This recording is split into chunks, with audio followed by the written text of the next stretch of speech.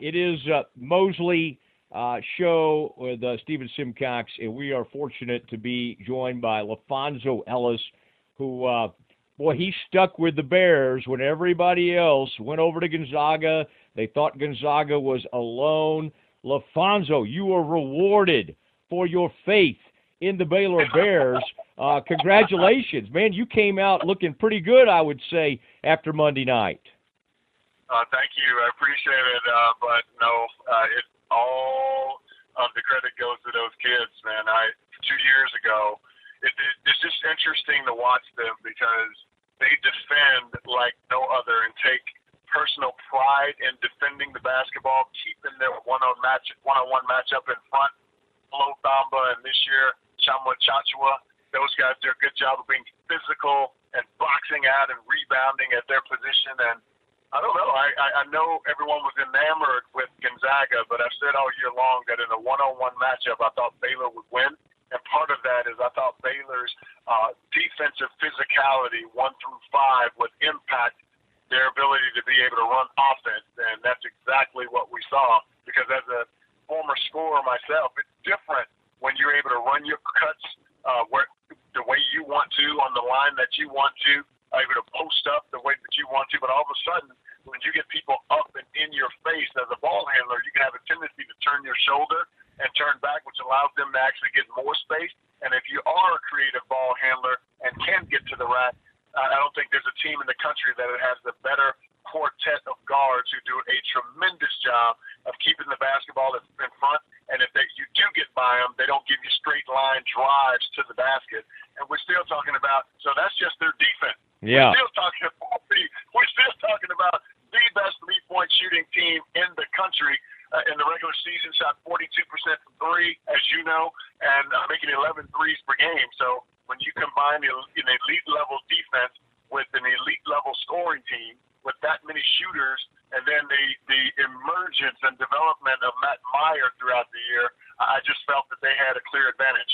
Well, you were exactly right. And even as a Baylor alum and a fourth-generation Baylor Bear, as I sat in that arena, I got to say, I thought, okay, you just got to survive these early minutes. And then LaPhonso, they come out and just punch them in the mouth. They're up 9-1. I mean, I can't say that I was ever comfortable until about 3 minutes left. But, I mean, even though you obviously predicted that Baylor was a better team at certain positions and you favored the matchup, I don't even think you, LaPhonso, could have expected a dominant victory like that. I think that kind of shocked everyone.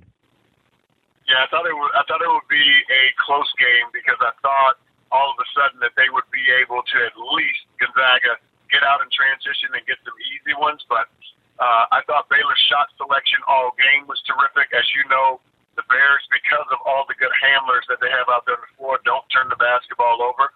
And so I could see early that they were able to take Gonzaga out of their offense. And if you're a team that can take a team out of their cuts and their movements and what they want and force them to play further out on the floor, now all of a sudden you have a clear advantage. So now does the opposing team have multiple playmakers, guys who can create their own shot off the bounce? And another layer of confidence that I had for Baylor, knowing that they would take Gonzaga out of their offensive scheme, is I knew that Gonzaga only had one guy who could create his own shot off the dribble, and that's Suggs. And that proved to be the case all throughout the game.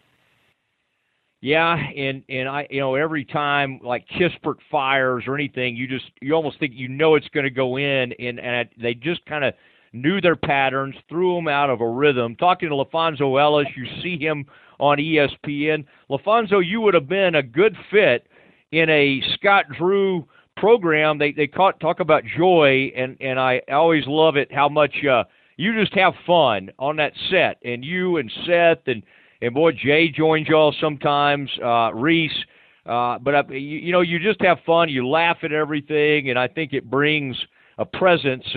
It's really cool, the dynamic on the set of all the ESPN analysts. So I kind of think you would have fit in pretty well in a Scott Drew program. Oh, that's really kind of you. I appreciate that. It's but by the grace of God that I'm there, and He's given me a passion for kids and the passion for hoops. And so as I step forward each night, I ask him if he would help me glorify him with things that I say that are coming out of my mouth to try to be edifying to both opponents' coaches, both teams' coaches, and both teams' kids. And I'm in a great spot that God's placed me in, that I get a chance to enjoy watching these kids grow from freshmen to a little bit timid their freshman year and kind of not fully understand what's going on, but after a full year or two in the system, becoming very confident. You can see their shoulders back when even they're communicating with media people, and not to mention I just love the game, the X's and O's of the game, strategy, etc. So I'm very grateful to God for having given me such a wonderfully rewarding second career after my NBA career. Yeah, and we remember those NBA days, those Nuggets, and what y'all did in that playoff. I was in college, and you came out. You were, I think, number 5 overall pick. And those Nuggets early on, if I thought hard enough, you had some teammate from probably Wake Forest. Was it Rodney Rogers, who was just just insanely talented? Yeah. We had a really good young team. Dikembe Mutombo, of course, was the anchor defensively. Was formerly Chris Jackson, Mahmoud Abdul-Rauf was our point guard. Brian Stith from the University of Virginia was our 2. Reggie Williams from Georgetown, who played on that national championship Georgetown team with Patrick Ewing, was our small forward. And then we had Rodney Rogers from Wake Forest, as you mentioned. Tom Hammonds from Georgia Tech. Robert Pat, USC. Brian Williams, who became Bison Dele from the University of Arizona. So we had a really young, very talented, confident team.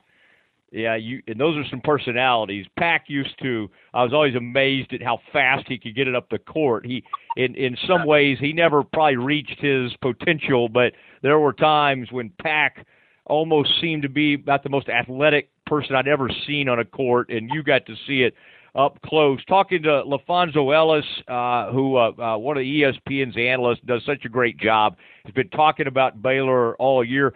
Put your NBA hat on real quick. And Davion Mitchell, I find it funny that all these, you know what's going to happen, all these mock drafters will suddenly kind of just put his name up there a lot higher than they had it. And now you have even Fran Fraschillo, one of your colleagues, telling me the other day, hey, I think he's going to be a top 10 pick. Where do you see Davion as an NBA player? Because obviously he's made himself into one of the great two-way players in college basketball. I think Davion Mitchell is worthy of being a lottery pick in this year's draft. Very, very few times do you find someone who can get up and underneath any guard in our league and be able to defend for 94 feet.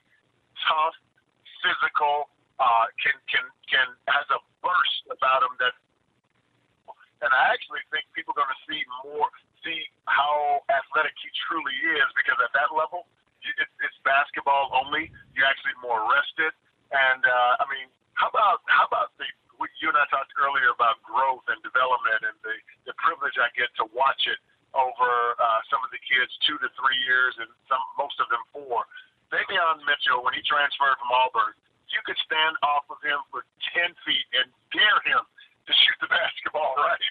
And then he works on his game, and from a percentage standpoint, I don't know if he finished that way, but I don't think any of us would have been able to look at those 4 guards, Butler, Flagler, Teague, and Mitchell, and think that Davion Mitchell would be the percentage-wise best three-point shooting player on that Baylor team. So credit to him and the work and the effort that he put in on improving his shot to go along with his prowess on the defensive end. I will be disappointed and absolutely shocked if he's not a lottery pick.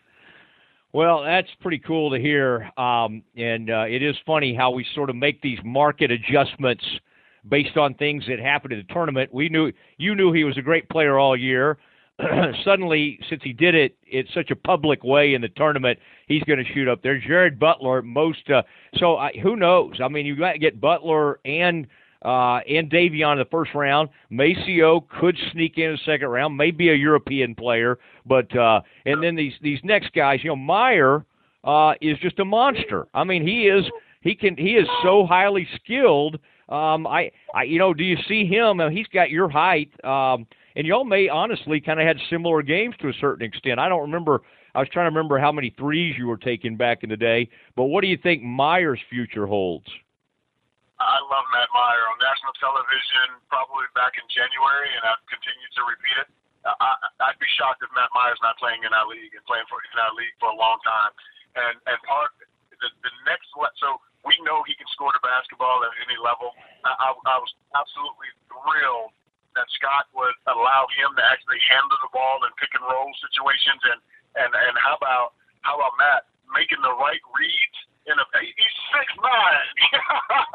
He's 6'9" and playing as the pick and roll handler, right? And recognizing whether the dive guy or the roll-up guy was actually open and able to put that basketball on the hands, on time and on target. And, of course, he can shoot it with deep range from anywhere on the floor. He can create his own shot off the dribble. Obviously, when they do that dribble handoff series, and he ended up with a 4 or a 5 on him, he'll pop back. A couple dribbles, back dribble, and put it on the deck and get to the rim. There's two things for him to be a surefire first-round pick, and if he can master these two things, I think he would be a lottery pick coming out of college.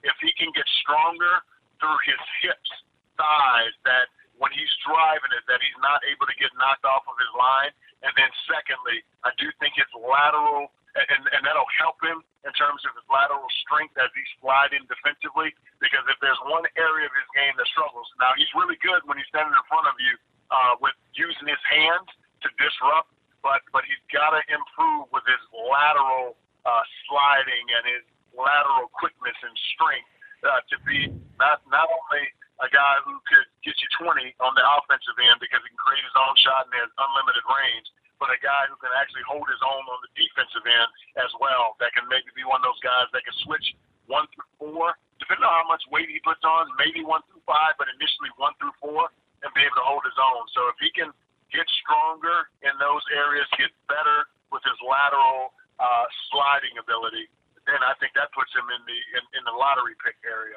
But at with where he is right now, because of all those things I just described, I would think first-round pick after senior year. All right. Well, I got to say, you've obviously done some coaching.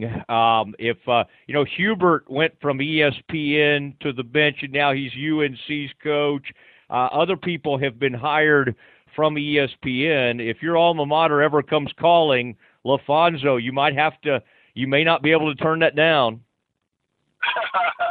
We're always open, man. But I'm grateful for the spot that God has given me.